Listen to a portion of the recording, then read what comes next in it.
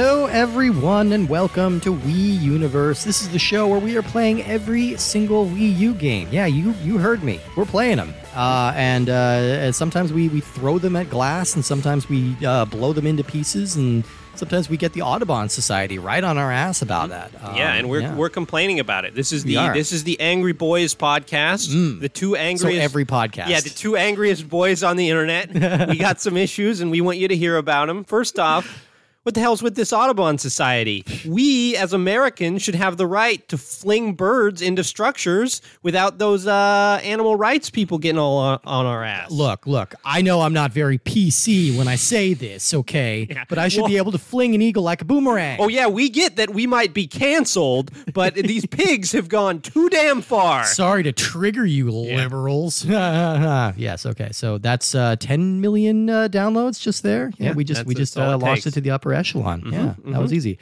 My name's Steve Gutley. We'll have a famous sports star tell us how the vaccines are a lie.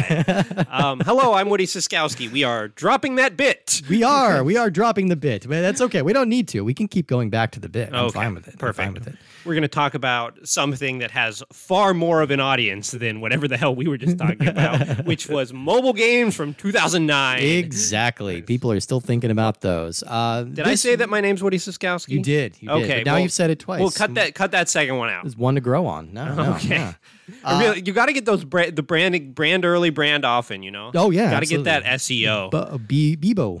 Yeah. Bebo. Got a Bebo. Bebo that CO.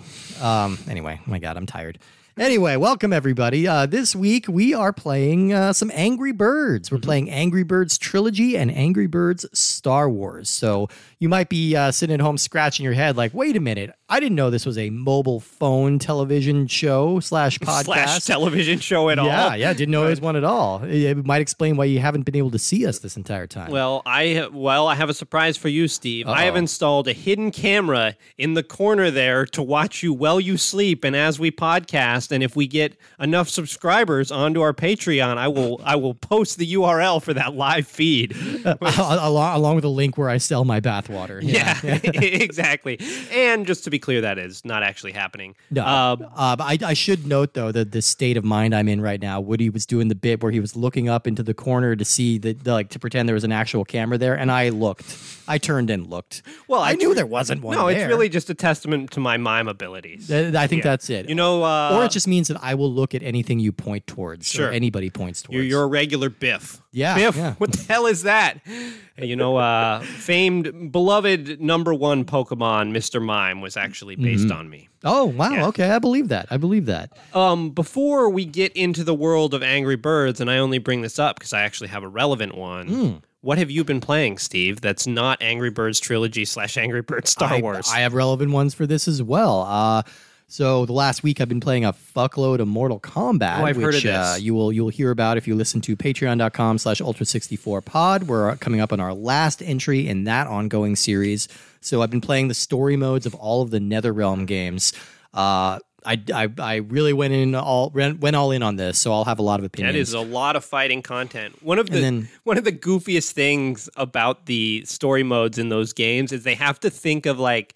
Because, I mean, this has always been a thing with all fighting games. They have to figure out a reason why the good characters are fighting other good characters. Yes. And sometimes they really reach for them in this story mode. There are some real moments. I'll go into it in the Patreon show, but there are some real moments where the extremeness of the violence really conflicts with the relatively mainstream story they're trying to tell. Yeah, they're like, oh, let's just have a gentle spar where I break your skull in half. Let me wipe your eyeball off my shoe real quick so that we can get some coffee after. Yeah, exactly.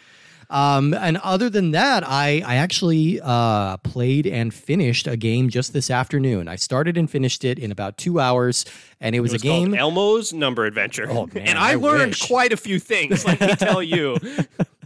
For too long, we have wondered what comes after the letter 8 or the number 8. We don't need to do that anymore. We know. Breaking news. It's 9. Nice. Yes. Anyway, I played a game called Superliminal, which came out about 2 years ago. It is from the creators of the Stanley Parable, which I know you're Stanley a big fan of. This game is really fucking cool. It's very, very, very inspired by Portal, like pretty clearly. And a lot of Stanley Parables in there as well. Lots of like banal office spaces and big empty warehouses, and Do they have super a trippy British visuals. narrator that passively aggressive? They do. Oh wow! They okay. do. Like, well, except you only find him through like boom boxes. You know, Oh, and sure. He reintroduces himself every time and tries to tell you a little bit about what you're doing. Basically, it's like a perspective-based puzzler. So, like, you pick up a block while it's small, and then you walk far away until it's big, and then you drop it, and then you're climbing up a big old block. Oof, my head hurts in you describing it. It'll fuck with your head. It's similarly to Portal. Like, it sounds really complicated until you start kind of messing with the mechanics, and then it's pretty natural. And it was a pretty easy game. Like I said, I sat through it and played the whole afternoon. Like, just played like 2 hours and beat it. And it's pretty great. I hadn't heard of it when it came out.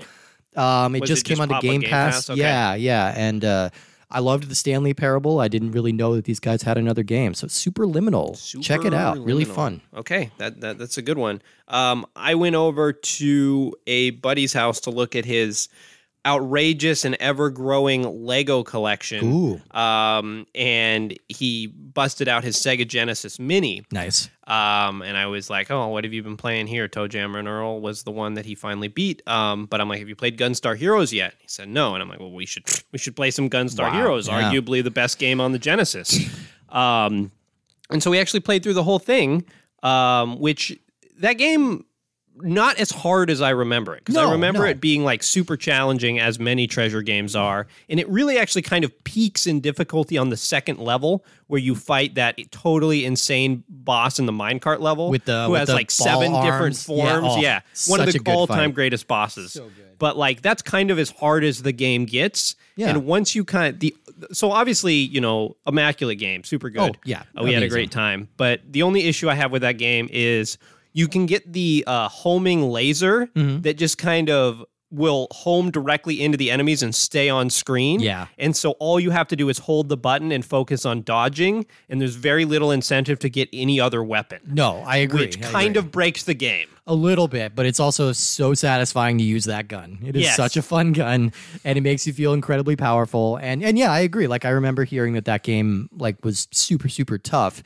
And it's not like, you know, a cakewalk or anything. You're going to be tested, but like, this isn't a Ninja Gaiden level. I think it's challenge. easier than most of the Contra games. Yeah, I would definitely say that. And probably better for it. Yeah. And I had totally forgotten that there's like a weird like section where you drive around in a spaceship. Yeah, which was cool. Anyway, you should play Gunstar Heroes. That's my tip. People should. And you know what? The Game Boy Advance one is not bad either. There's a pretty decent little kind of half port, half sequel kind of thing.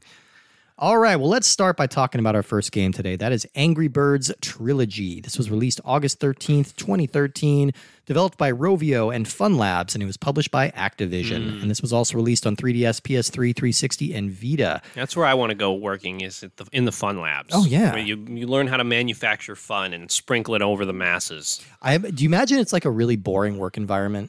Like workers, welcome to Monday at Fun Labs. Lunch will happen at 12:30. Lunch today is soup. Yeah. Chicken soup. Generic soup. Yeah. Plain soup. With unflavored potato patty. Please proceed to the nearest exit at Fun Labs. Salt is prohibited. Have a most fun day. Yeah. I think they need to balance it out, because it's kind of like, you know, if you work at a coffee shop, you don't want to go home and drink a bunch of coffee. That's you know. True. Anyway, let's talk a little bit about this little game called Angry Birds, and let's go back in time to the year 2007. Whoa, look at that. Boy bands roaming the earth. So the first iPhone hit the market in 2007, and fair to say, one of the handful of inventions in our lifetime that literally changed the world. You know, like, I'm looking at an iPhone right now as I'm looking through my notes. This has changed every single aspect of our lives, you know, and it's been a pretty big deal. And mobile gaming is definitely one of the markets that it really kind of changed. So the company launched the App Store in 2008, which opened up this entirely new platform for independent game development. Before the App Store, if you wanted to get a game, like, there was a very limited handful of games that you could get for the iPhone, and they could be like $20 to $30. Like, wow. it was a hard sell to get anybody to buy a game on your iPhone. Did you have to go to like the designer's website to download it? I think there were like all kinds of weird steps. You had to like get a downloader and all that stuff. Like, Okay. so it's weird to think of an iPhone before there was an app store, because that just kind of that kind of unlocks the potential of the device, Right. you know. So yeah, they launched that platform in 2008, and it provided a really great platform for a lot of independent game developers. You could also criticize it because, you know, Apple had final say on what got put onto their platform. So it's not like, Does Apple still have final say on that? Because I feel like there's don't know. unbelievable amounts of crap in the App Store. I feel like it's less regulated now, right? Like it must be. How many games of like Anna from Frozen being pregnant are there? You know, like there's a weird or phenomenon a couple slightly years ago. irate penguins, the game. Oh, right. Like, Yeah, just exactly. knockoffs. Exactly. Flappy Bat. Yeah, I don't know. exactly. Yeah. So in 2009, the platform was updated to allow in-app transactions, which dramatically changed the way these games were monetized. And there were a few early hits that came out before this game, like Bejeweled was a big one. Mm-hmm. Obviously, Tetris is always going to be big. But this game, Angry Birds, is probably the defining title of the App Store, at least of this era. Okay. So it was created in 2009 by Jaakko Isalo, who was a designer working for Rovio. And this is a Finnish game developer that was on the verge of bankruptcy while they were working on this game. Their game is a physics-based puzzle game inspired by this Flash browser game that came out the year before called Crush the Castle, which if you look at them back to back, they're kind of identical, except Angry Birds just has so much more personality and it's just more fun. Crush the Castle is just like a trebuchet simulator. Basically, yeah, it's just lots of gray castles and like kind of medieval backgrounds and not very interesting.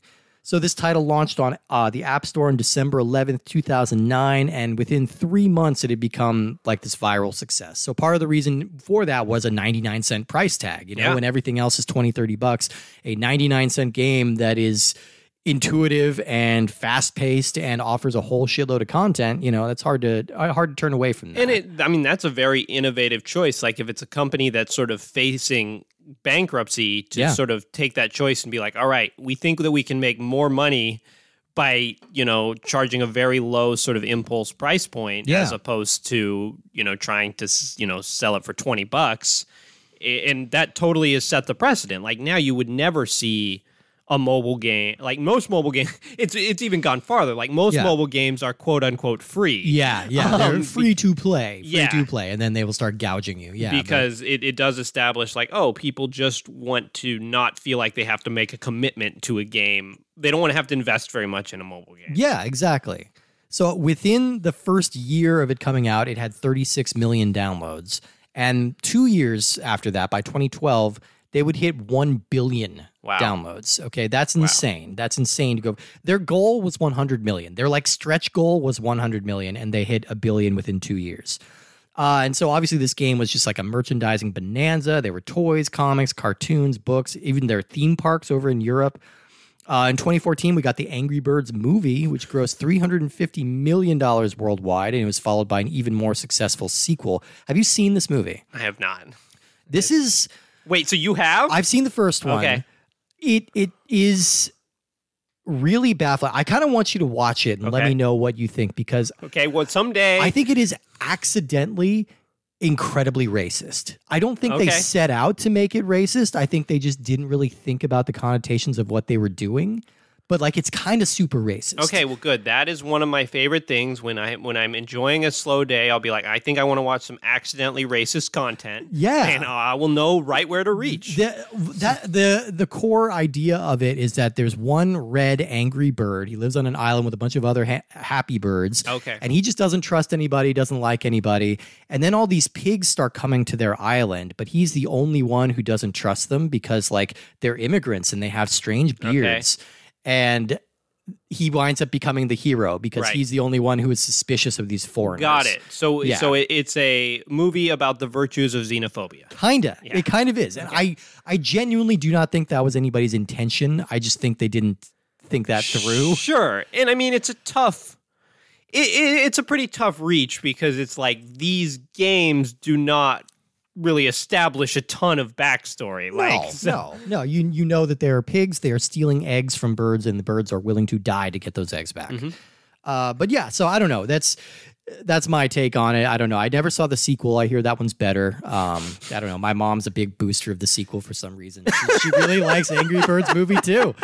All right, kids, we're all here for Thanksgiving. Everyone gather around. Yeah. And watch some Angry Birds. Go figure. Like, I don't even, like, I have a younger brother, and I don't even think this was his movie. I think this was my mom, like, just finding this movie and liking it, which is great. One other kind of controversial thing to note about Angry Birds is that in 2014, Edward Snowden identified this app as leaky and possibly feeding your personal information to the NSA. That was back when we didn't know that all of our apps were doing that, and we cared more. Can we, like, I don't want to get too heavy here, but can we just take a moment for how bizarre it was? What year was that? 2014? Okay. Yeah. That, like, 6, 8 years ago, 10 years ago, there was a whistleblower who realized that the government was spying on our phone conversations. It was obviously a huge deal, but now we're just like, yep, that's how it works. That's probably right.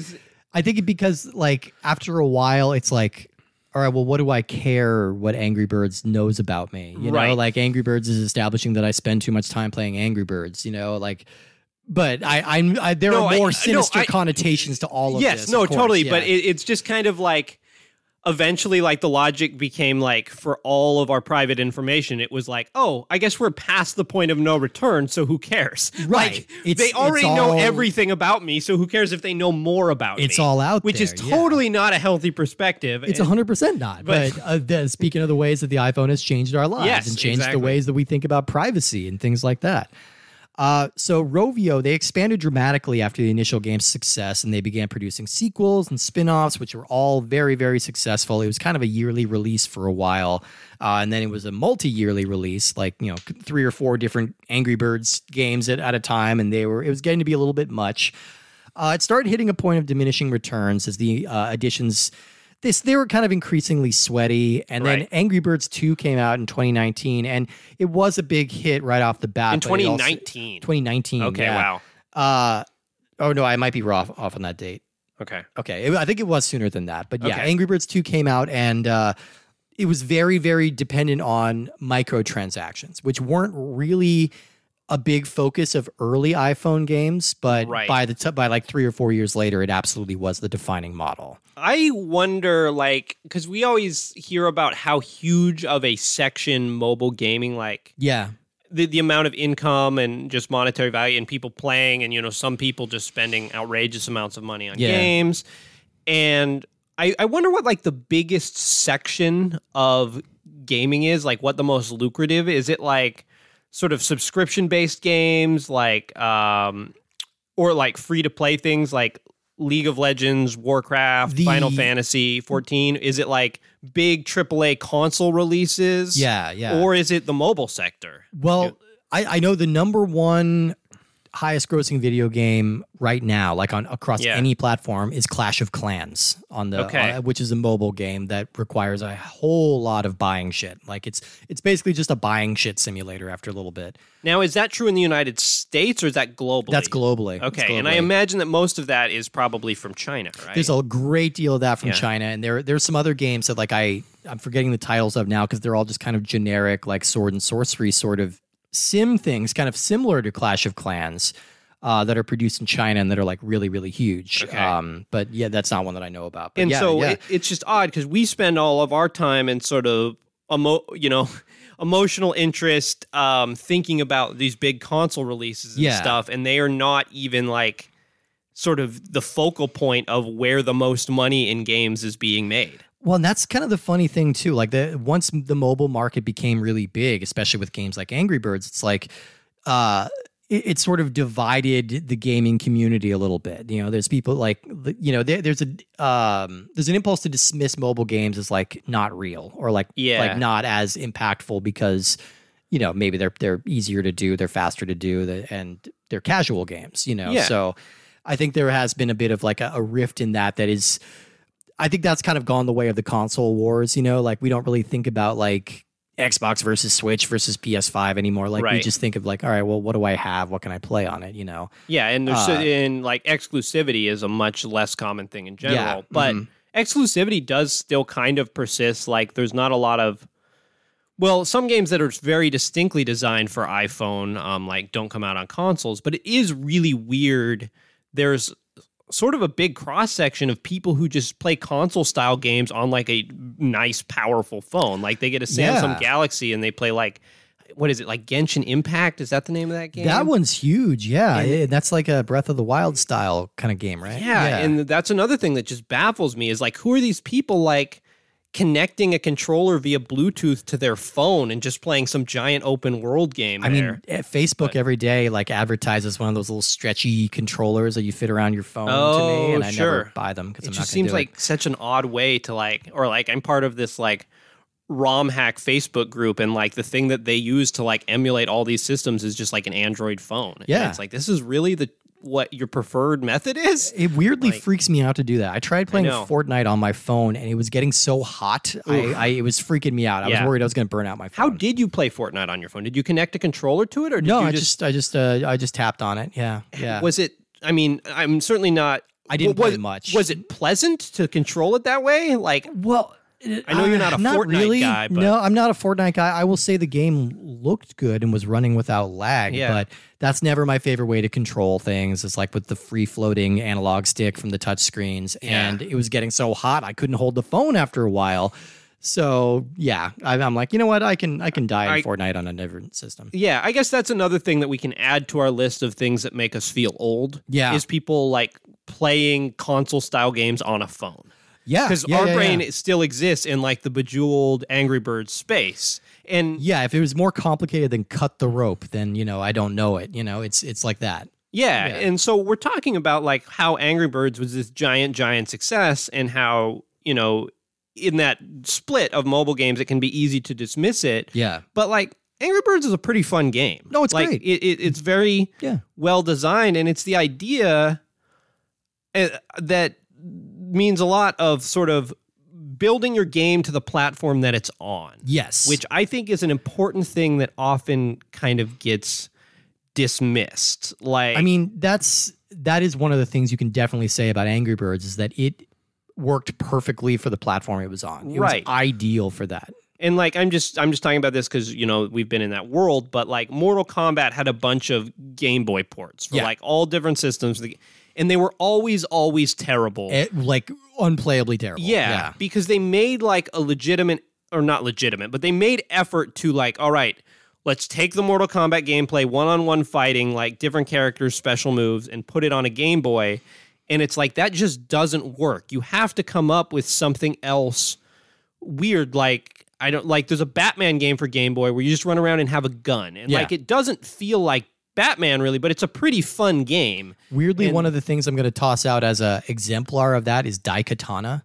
Yeah. So Daikatana is a really bad first-person shooter, and then on the Game Boy, it's a pretty fun top-down Zelda-style game. Like, exactly. That's the way you should be. Or there was a James Bond game again for the Game Boy that did that similar thing. It's like, you have to think about, what am I working with here, and what is conducive to the game I want to make? Not just, I'm going to port this console style game over to the phone, even though that seems to be where we are now. Yeah. And so Angry Birds, I think, really hit on a lot of what makes mobile gaming successful. Yeah. Which is that it's very aside from a very affordable price point, it's very intuitive. You can pick it up and put it down anytime. Yep, the levels are unbelievably short. Mm-hmm. So you can play one for 30 seconds, and it's very colorful, so it's easy to sort of see and understand what's going on, even if your attention is kind of split. Yeah, it became kind of synonymous with just like idly playing on the bus or in line at the bank, or just like, it's just kind of the thing you do to like twiddle your thumbs, Right.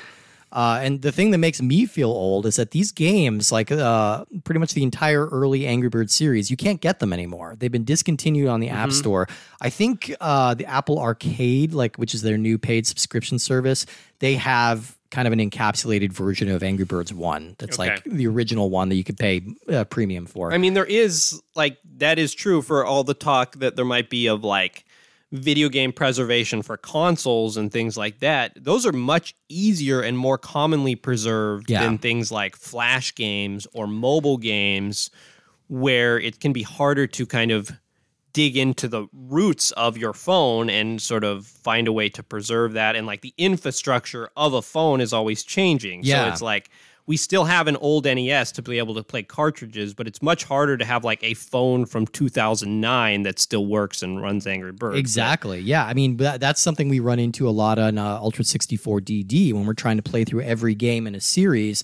There are a lot of mobile games that pop up, like that, some of which might be considered full versions of the series, but you can't access them anymore, because they exist in these very limited windows.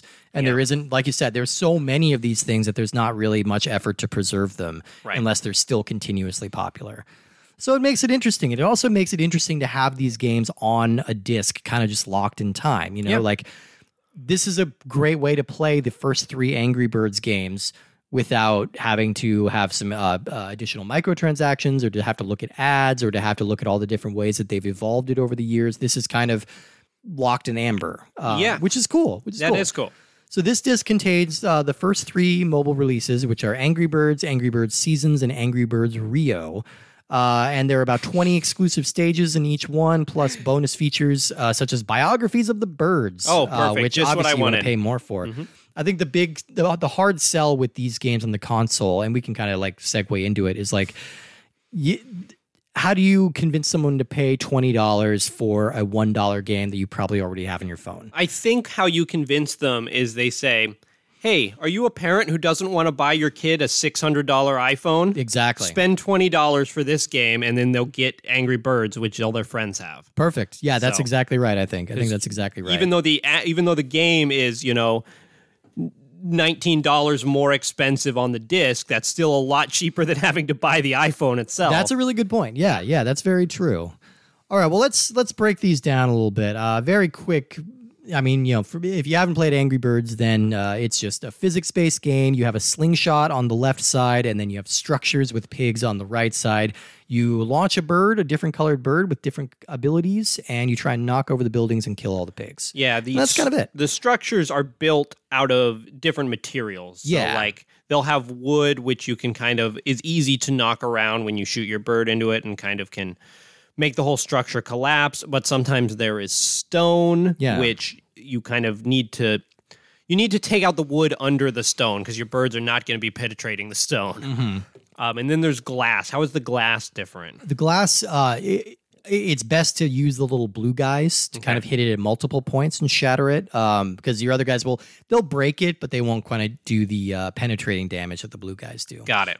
So this is worth noting. I'm going to put you on blast a little bit. You said this is your first time playing Angry Birds. I think so. That's pretty crazy. Yeah. What are your impressions coming at it as a fresh-faced person 13 years later? I could see it being a fun game to have on my phone. Yeah. And being very conducive to that, but also a pretty hard thing to think, all right, this is what I'm going to spend my time on the TV playing. 100%. Yeah. Because it is. So, I mean, we talked about that last time with Funky Barn, the funkiest game we've played so far. Damn, that barn was funky. Yeah. But that's a game that you kind of is fun to play in the background while something else might be going on. And that game is about 1,000 times more complicated than Angry Birds in terms of what is going on. Yeah. And so if we were running to play that in the background, like Angry Birds just is not really going to occupy your attention. And so I think that it is very cool that it is on Wii U as, like you said, a sort of encasing that in amber in its original form. Oh man, I just thought of a better title for our show, On Wii U. We're very sad about playing Wii U games. Yeah. On Wii U. Maybe All right, appeal to that French demographic. But like, it's just to have it on the TV, or I don't know. It's a game that's at home on its original platform. And it doesn't quite sell me on it here. No, I agree with that. It was a nice kind of memory trip for me. I think like most people, I played a lot of Angry Birds when it was new. I had a new iPhone. I wanted to show it off. And it's like, hey, this is a cool game that I can play on here. I played quite a bit of Angry Birds. It's been years though. Like it's kind of amazing how it just really while still being a successful property, has just sort of fallen out of the zeitgeist. Well, it is kind of amazing that it achieved. I'm not surprised that the game achieved the levels of success that it did, because it was in a relatively uncrowded marketplace in the time. But it's weird that like the brand has achieved success. Rovio was really, really, really smart about that. Like they built a whole empire around this, and none of their subsequent games have been as big. They've tried a couple of original IP that just didn't go anywhere. Right, but it's just like it's a kind of example of a brand that exists, like that gets pushed down our throats simply because it's like it's so well known. Yeah, it's not because like, oh, these characters are interesting, or this is a world I want to live in. No. Or like my curiosity is tickled by the possibilities of Angry Birds, and they're like, you want dolls, you want action figures, you want commercials about Angry Birds, like you want movies, you want cartoons, we have it all. But like none of these games have all that much characterization or personality. Like they have a little bit of personality, you get relative, like a very, very brief cutscene before. But it's like a still image. It's almost a still image, and it's like it's telling the same story every single time. It is that pigs are stealing your eggs, and you are angry and want to go stop them. Yeah. So it's incredibly minimalistic, like, which is why the cartoon series and the movies kind of built out the world a little bit. But I agree, like. The last time I saw the Angry Birds was in a Geico commercial. Yes. And it made me think like, holy shit, these are like legacy characters now. These are like people's childhood characters. Yep. Similarly, there was another Geico commercial with kind of the same campaign, but it was Animal from the Muppets, which is like, all right, that's somebody I think of as a nostalgic childhood character. And now people are doing the same with Angry Birds. And, that's true. And then I crumbled to dust and blew away. So it's interesting to see how it's endured and how it's stuck around. Like, this original game has about 300 levels, so there's like, it's meaty. All of these are meaty. Like they're short levels, but they usually require 2 or 3 tries to get through, and even more if you want to go for a 3-star rating every time. Yeah, I would say like, because the core aspect of this game, I don't know if I would describe this game as being fun, but it is sort of like addictive and satisfying. Like I'm not necessarily excited about it, but you do kind of get that dopamine hit when like you get a really good shot and everything sort of crashes. It's kind of like the crash mode in Burnout. Sure. Where you would just sort of drive your car off a ramp and tries to cause as much destruction, is you'll see like these towers leaning one way and back, and you're like, come on. Yeah. But like your actual sort of gameplay and engagement is fairly limited, because all you're doing is pulling back and sort of aiming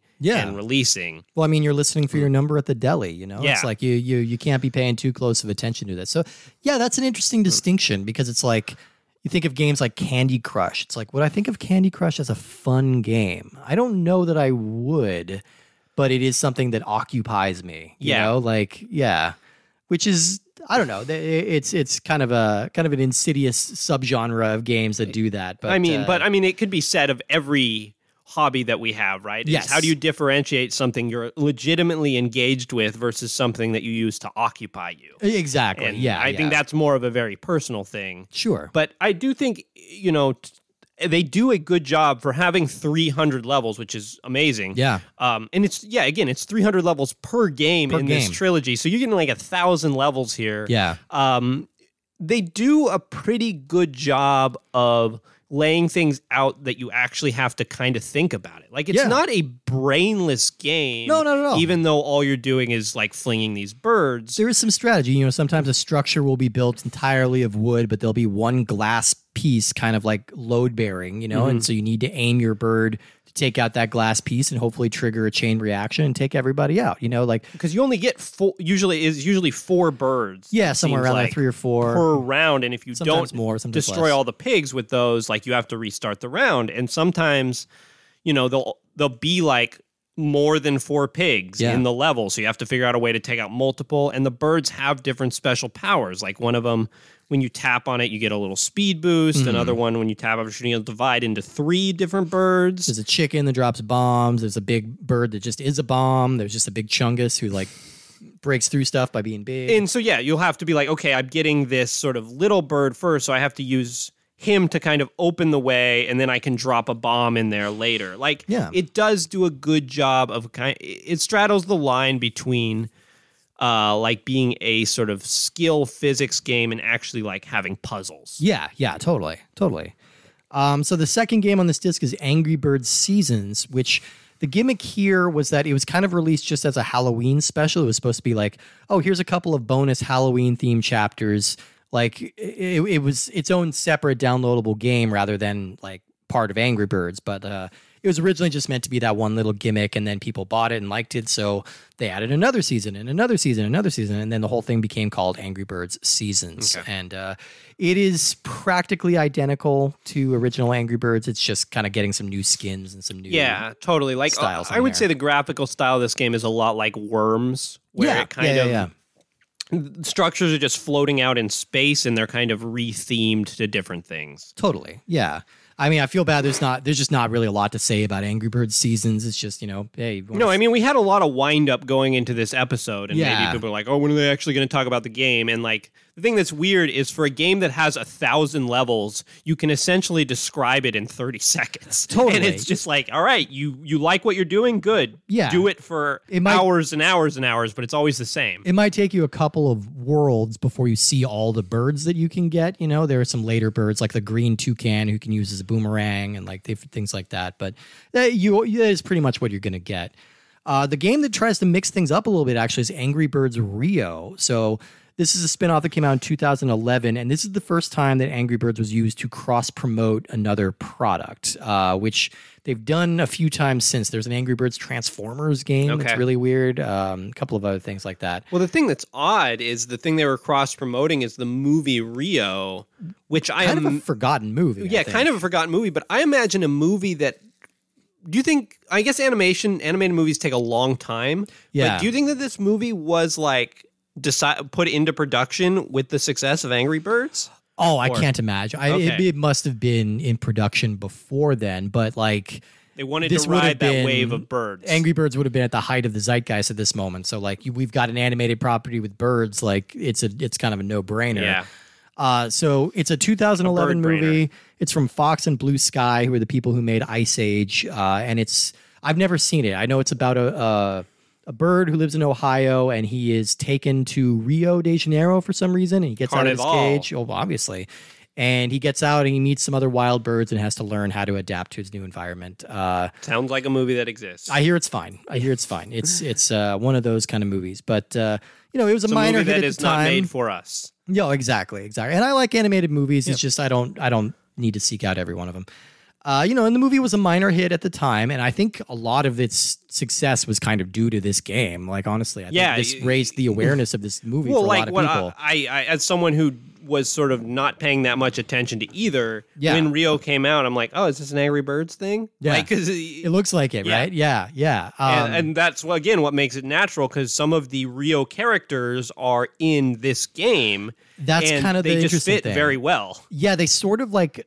They kind of half recreate the plot of the movie and then half just like have like a side story of like what the Angry Birds are doing during the events of this movie. So like there's a bunch of birds that you need to save from a cargo ship in the beginning, and then later you're fighting marmosets and you're doing this game adds some boss battles, which are interesting. There's just basically like a big guy at the end of the level. You usually need to knock some TNT crates onto them or something with some precise shots. And it also lets you play as some of the characters from the movie for like additional things. They're not like terribly useful at first. Like your main guy, the macaw, you shoot him and he just starts flapping and flailing wildly. Yeah. Like you need to be very precise about when you use him for it to have any impact. But there are lots of little hidden thingies in the background. Lots of it's a little bit more like gamified than the earlier ones. Like there's like collectibles that they'll track, like these hidden pineapples and stuff, and there is a little more narrative to it. But I mean, it's basically the same game. It's basically the same thing. I think you're fighting monkeys instead, which I'd much not as cool. I want to fight those weird pig heads. Those weird little pig. Yeah, I got nothing against the monkeys. Yeah, I'm not even calling them pigs because they're just heads. They're just green heads, But yeah, I think Rio might be my favorite of this trilogy. I think it's just the most polished. Yeah. And it offers the most variety while still kind of doing everything else that the series does well. The weird thing about this is like, I wasn't crazy about this game in any respect, but like, I have no idea how you would make this game better. Like, no, it's essentially perfect for what it is. This is a port of 3 Angry Birds games, and like my criticism is you have to go back to the menu, like you have to exit out of the game and go back to the menu to change basic settings. Yeah, every single time. Pretty annoying. Very annoying. But they're using the same exact interface from the mobile game, so like but you can play it on the gamepad. Thankfully, it doesn't have that funky barn problem. The default is to play it with both the TV and the gamepad, which I don't think is super great. Like, no, you can control it by using the joysticks and sort of aiming and then pressing A to shoot.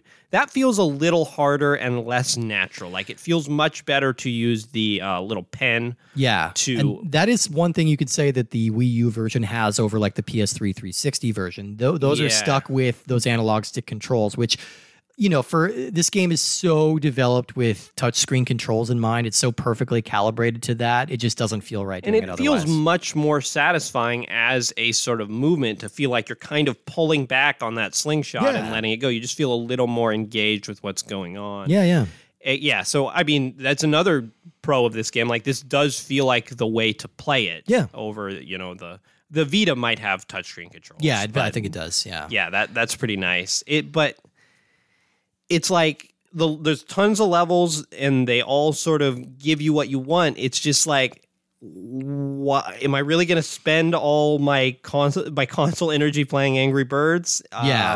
Probably not. I don't know. But the next game we're going to talk about tries to do some other stuff. Yeah, let's talk about that now. It's Angry Birds Star Wars. This was released October 29th, 2013. Once again, developed by Rovio and Fun Labs and published by Activision. And this was also released on Android and iOS. So this game is based on the physics engine that was created for the 2012 game Angry Birds Space. Okay. And the big difference that one adds, obviously you are in space now, and so it revolves around knocking structures off of these little planetoids, each of which will have their own gravitational pulls and their own orbits. Okay. So you have to kind of calibrate your shots that way. It's kind of like Super Mario Galaxy, yes, where you there's these little balls that you can do a long jump from one to the other, but if you just do a little jump, you'll stay in the planet's orbit. Exactly, yeah. That's what it feels like. And so you have to kind of, you have a new level of strategy there. This game takes that formula to its natural conclusion by giving it the Star Wars skin, and it kind of recasts each of the bird characters as different Star Wars characters. So like again with the Muppets comparison, but like I felt like it had kind of a Muppety vibe of like, you know, there would be a Muppets Wizard of Oz or it's Muppet like Treasure the Island. Birds and the pigs are all playing roles. They're like putting on a play, like their interpretation of Star Wars. And it's like, okay, the red bird is going to be Luke, and the brown bird is going to be Obi-Wan, whatever that is. Yeah, I think it's a clever way to approach it. And it gives it a little more charm. And it gives all the characters new move sets. So they don't feel exactly like they do in the other Angry Birds games. So like the bomb guy, he doesn't go off like a bomb anymore. He's now Obi-Wan, and he's got a little force push thing, you know? So that kind of changes the way that the game plays. They all have different reskins, and all the pigs are now stormtroopers and stuff like that. Sometimes they appear as TIE fighters, which is really fun. Yeah, that's really cute. Part of the fun of this game, I think, is seeing all the different ways they could build the Star Wars world out of the pieces of the Angry Birds world. Yeah. Like they're using the same materials for the structures in the Angry Birds, but now they're building land speeders and AT-AT walkers and things like that out of it, which that's really fun to me. Well, yeah, that's what, you know, the earlier games were missing is you're just like, okay, I beat level 114, now on to level 115. Yeah. You're not excited about what the next thing coming up is. And here you play through Tatooine, and everyone knows Tatooine sucks and we're all sick of it. But we've been there too many times. Too many times. But you're like, okay, I wonder what, the Death Star is going to look like, or Cloud City. Like, what is that going to look like? And later we played a different mode where it threw us into a lot of different worlds. And each time it was pretty satisfying to be like, oh, look, now we're on Dagobah. Yay. And what's that different layout? Yeah. And it also it just gives the game a little bit of narrative push because you're kind of following this story. I wish that they had, for these home console versions, put in some kind of like spoken cutscene or animated them in some way similar to like the Lego games. Right. Because again, they are just these still images of scenes from Star Wars with Angry Birds characters, and you're kind of like, that's cute, and then it just moves on. But it's never that engaging. This one is maybe a harder sell as a retail game because Angry Birds Trilogy obviously has 3 full games with 300 levels each. Yeah. This is one game with 200 levels that's pretty limited. There was an Angry Birds Star Wars 2, but it came out after this disc was released, so it's not included on here. So it's just the one game. Their best way to supplement that, though, is by adding 20 new levels, and then they also add multiplayer and co-op modes, which so the co-op mode is kind of just what you'd expect. It's like alternating back and forth, like one person with the Wii remote, the other person with the gamepad, and you just take turns shooting birds and try and take the stage down. It is a shame that you have to use the Wii remote. Like, even though I was ragging on the analog joystick controls earlier, that still feels a little better than the Wii remote where you have to point it and sort of drag your bird back just because that's so imprecise. It's very imprecise, yeah. I mean, touchscreen's still the best. That's fun. I'm glad that there is a co-op mode, and the score attack mode is a lot of fun conceptually too. It's like you can play with up to 4 players, and you kind of each have your own. You start with the same level, and it tracks your progress separately. So like you'll take a shot with Leia against your planet, and then I'll take a shot with her, and then it goes back to you, and whatever damage you've done, continues. Mm-hmm.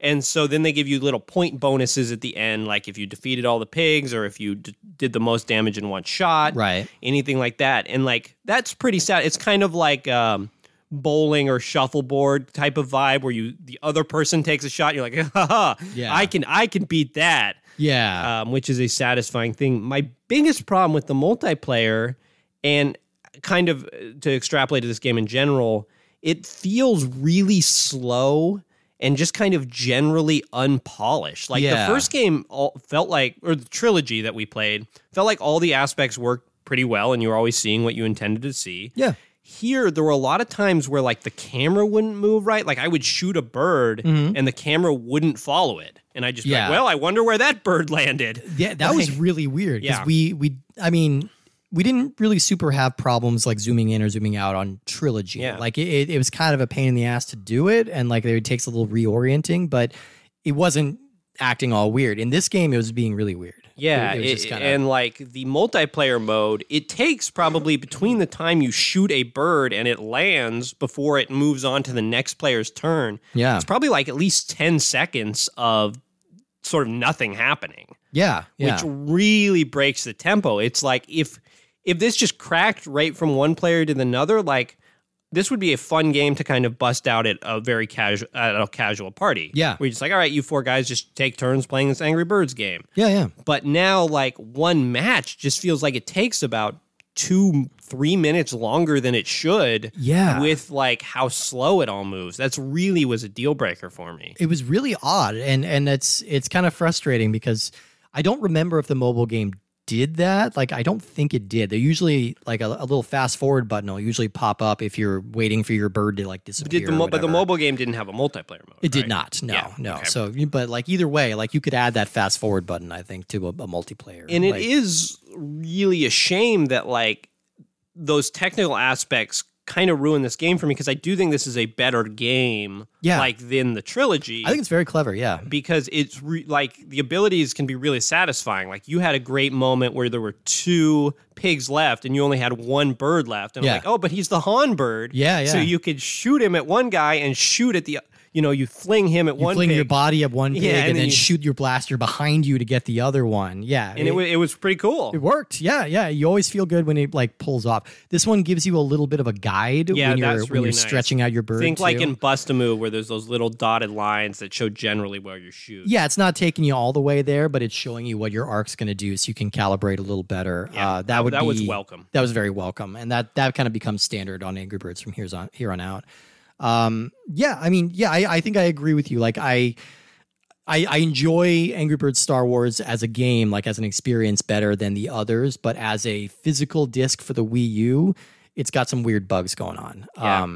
But I liked the score attack mode, and I liked the co-op. Like I think those are welcome additions too. So I don't know. I think it kind of balances out in the end. Yeah, no, totally. Like I think that I don't know necessarily which one of these I'd recommend over the other. Probably the Star Wars one, just because it has more personality. But really, there's really no reason. It's a shame that this disc didn't just come out like 2 years later, and it was just Angry Birds Quadrilogy or something. Or something. Yeah, get all of them and on have there. it There's have like this a Star dozen of Wars. them. What I want is this Star Wars game to just play as smoothly as the other ones, which Totally. there's no reason that it should. No reason it shouldn't. Yeah, that's a bit of a bummer, but oh, what are you gonna do? I mean, and again, this is even though I think that the Wii U is probably the way to play, this game compared to other consoles. Like the way to play Angry Birds is still on your phone. It's still the best way. Absolutely. And so, like, you do it.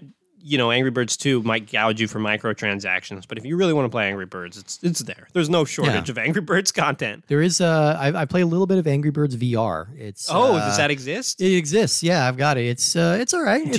Are you a bird? You are You are the slingshot. Basically, okay. Like you are from the slingshot's perspective, and you're just it's a similar concept except just in 3D and from your perspective. So you're still trying to gauge distance. Do you have to hold the triggers to pull back on it, and you can move it up and down to aim? If I remember, it's been a little bit since I've played it, but yeah, I think that's kind of it. You use the handheld. Cute. Yeah. There should be a mode where you can switch your viewpoint to either be a pig, where you just see this bird flying to you, or to be one of the birds until you puke. Oh God, yeah. Oh, there might be. Yeah, I'm curious. I haven't really played it too much, but I don't know. It was fun for while I played it. All right, well, let's move on to our rankings. Each week we are ranking the games that we have just discussed. Where are you putting your Angry Birds? Yeah, I'm putting my Angry Birds at 42 and 43 on the list, which is going to what I'm now affectionately labeled the boring section, which is behind Star Fox Guard, but ahead of Rapella Bass Fishing, or whatever that game was called. Wow, okay. Really, even though that's somewhat low on the list, I don't really dislike any of these games. No. They're just all pretty boring. Yeah. I can't really think of the situation where I'd be like, gonna settle down with some Star Fox Guard. Yeah, it's in a vacuum. Like it's a pretty cool little game. Like looking and I'm excited that there was somebody here who is experiencing that for the first time and kind of seeing that. That's pretty cool. In the early mobile gaming landscape, it almost was in a vacuum. Yeah, you're like, I have this phone, it's with me, I want to play something on it. Yeah, there's not many options on a home console. That's just not the case anymore. No. Which one do you put higher? Oh, the Star Wars one, I guess. Star Wars goes higher. Yeah, okay, for the absolutely. reasons discussed previously. So I think I'm also putting Star Wars slightly higher. I'm gonna put these right underneath Scribblenauts Unlimited. So that's putting it at number 27 and 28. A couple other games that could probably safely go in the boring game section. Yeah, I think so. And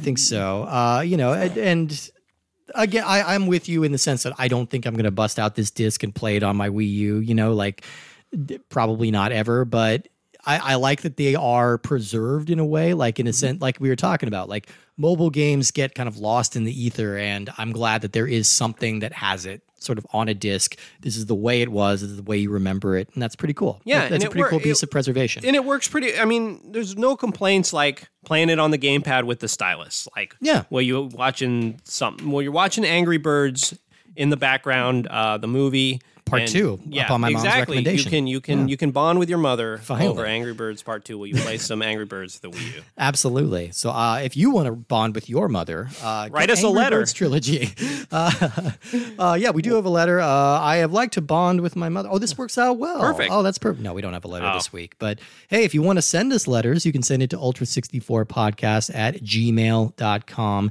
And I imagine you might have some letters coming up because we've got a very, very big game coming next week. And I'm not even being facetious about it. It's a very big one because we are playing Super Smash Brothers for Wii U. That's right. Smash Brothers. I've heard of this. A game in which strong men punch each other. It's pretty great. Mm-hmm. And some of them are dinosaurs, and some of them are women. Some are little boys. And some are big apes. Some are whatever Kirby is. I want to say Mochi. Do you think that Kirby and Jigglypuff are made out of the same thing? I've always wondered that. So in Detective Pikachu, the movie, Jigglypuff has a thin layer of fur on him, right? Gross. But he's not fluffy. He's kind of like a bull terrier, but he's furry. And I always imagine them feeling like, like galoshes or something. Marshmallows. Like marshmallows, something shiny and polymer. Yeah, her hair kind of weird me out. But Yeah, I don't want to see Kirby with a lot of hair. I don't know. We'll settle this next week. Next week, When as Super we Smash evaluate the Brothers body for hair Wii of U. every single combatant Yep. in Super Smash Brothers for Wii U. All right, folks, thank you for listening. We will see you next time. Flinging a bird your way. Oh, well, everybody's heard about the bird. Bird. The bird's a winner. Well, the bird is a winner.